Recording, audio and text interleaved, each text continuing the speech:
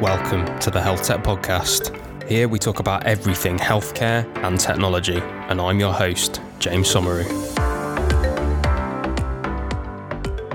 Hey everybody, welcome to the Health Tech Podcast. Today we're throwing back to episode 280, where I spoke to Alison Darcy, and she is the president and the founder of Wobot.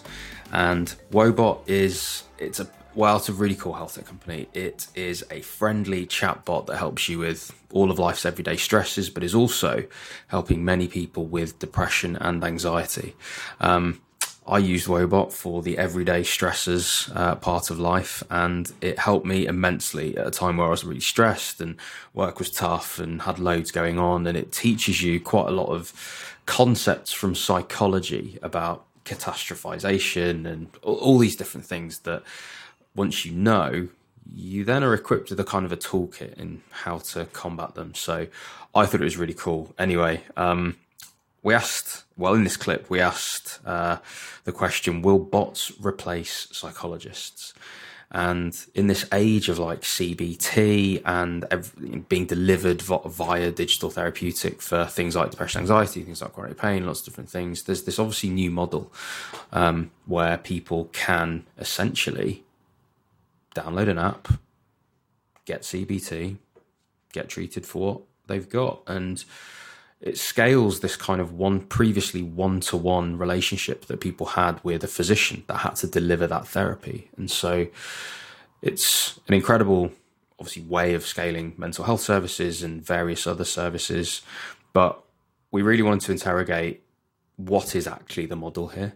Who is this actually for? And I guess the plot twist that you'll hear in this clip is that, yes, it will be useful, but no, it will not replace humans. And I think that's obviously the plot twist around health tech more generally, is that actually this does serve a role, and self-directed digital therapies certainly serve a role, but it's where they serve a role and who for, and actually using these self-directed digital therapies in combination with the one-to-one therapy for those that need it, we can actually give more care to more people, and a rising tide raises all ships. And so the idea is to blend the two, to focus the two down onto who would benefit most, and to operate certainly this preventative model in the self-directed digital therapy space. Anyway, I'll let you listen to the clip. It's a really good one. I'll see you on the other side. You mentioned that technology was relatively jarring for people in your business prior to obviously you starting Wobot.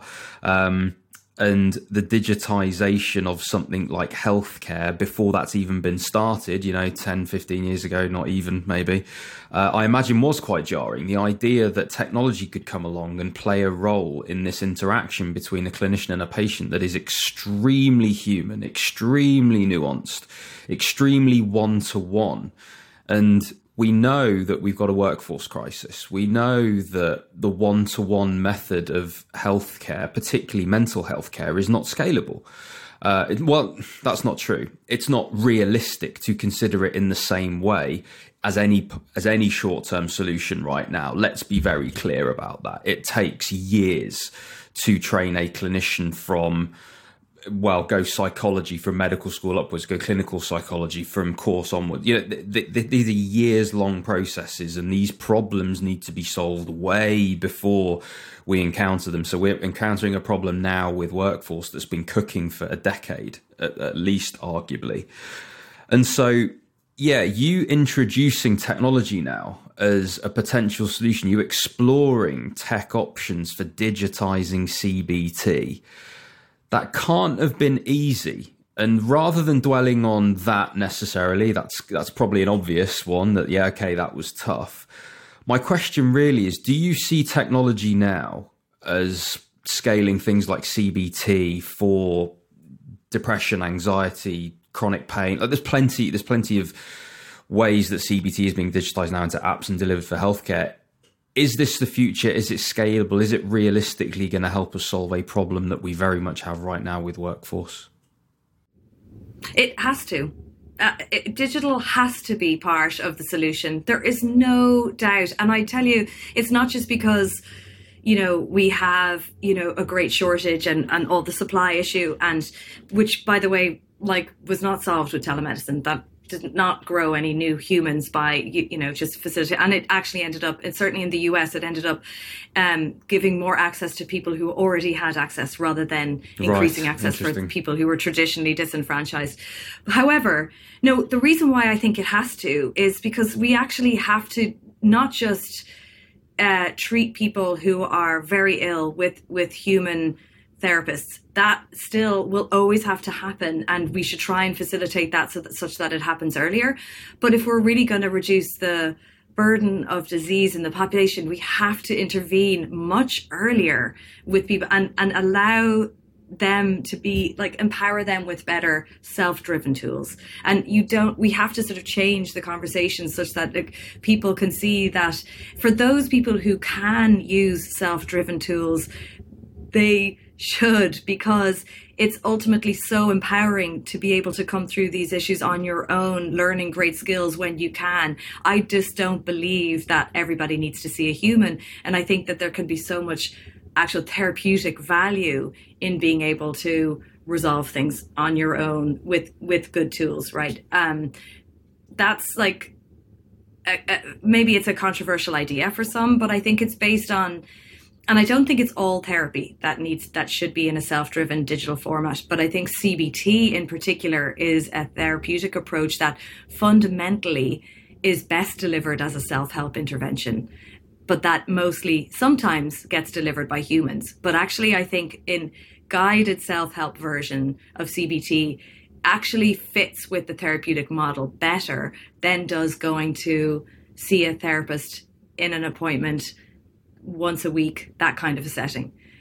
So that's why I think, and this is the best, so I think actually digital presents this incredibly important public health opportunity if we can actually embrace it. My fear is that the skepticism and the red herring around, robots replacing therapists or any tools like it is trying to replace the therapist. That's a red herring. It's a non-issue. You can't replace something. This is what a professor from Duke said the other day in the New York Times. You can't replace something that doesn't exist. That's not the issue. The issue is how can we liberate some of these amazing tools out of the exclusive domain of the clinic and get them into the hands of people if they can use them. Now, not everybody will be able to be successful, and that's okay. And those people really should see humans, because, humans can deal with complexity and a depth of problems that digital never will be able to. But so many people can make use of very good structured tools, particularly if it suits itself, if it lends itself well to sort of a CBT resolution, if it's a problem that can be assuaged with better sort of thinking hygiene over and over again, and the commitment to that, and the sort of neuroplasticity that comes with rewriting the script over and over. And we know that helps people feel better. That is the most evidence-based approach that we currently have.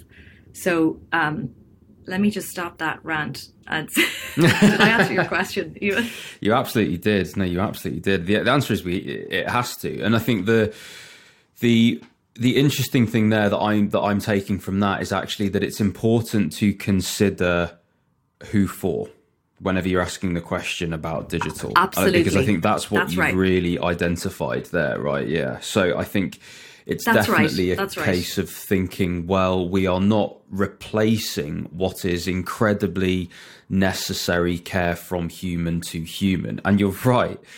There is no preventative human to human right now. There aren't enough humans delivering that care. So it's impossible to prevent something. What you're doing is you're occupying a vacuum of, well, what we're suggesting with digital. What we're suggesting with digital is that it can occupy a vacuum, one that is not filled by anything currently. And that is a place where we can put preventative digital measures that people can access on their own without burdening a healthcare system, which then has the benefit of self-help, or at least help that stops them eventually accessing that service.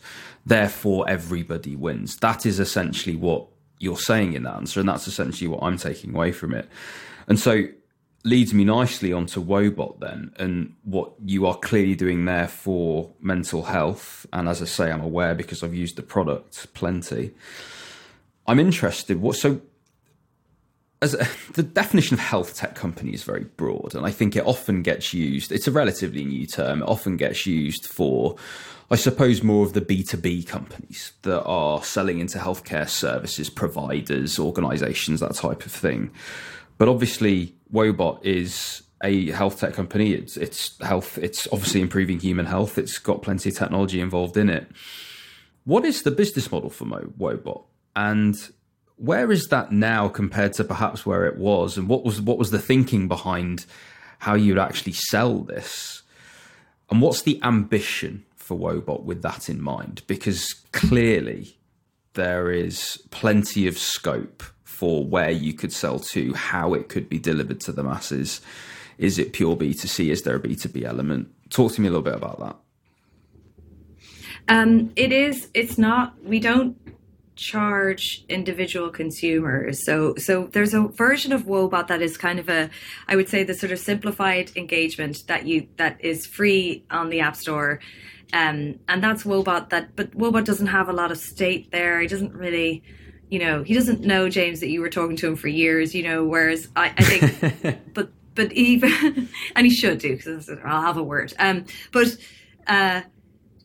it forms the basis of, then we've built a platform that can then sort of create discrete products and solutions for specific intended uses that we then distribute through partners in particular settings, depending on the level, depending on the intended use, actually. And some of those will be in a regulated environment, and we really actually believe in regulation, because we think that in the absence of it, what's happening is people are like, oh, this digital stuff, it's just nonsense. And I think the problem there is that we're undermining this public health opportunity that we have through that perception.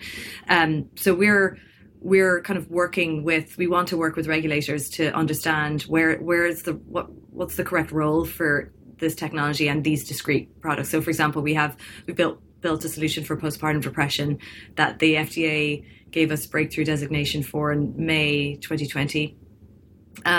We're building out a solution for adolescents as well, that we intend to also bring through regulatory. And then there are other things that, again, are fundamentally not targeting clinical populations. That would be for everybody. That would be more this is CBT for everybody. This is good life skills. So, I think when you learn CBT, everybody has the same reaction. We should be teaching this stuff in schools. Why are we not this is just good life skills?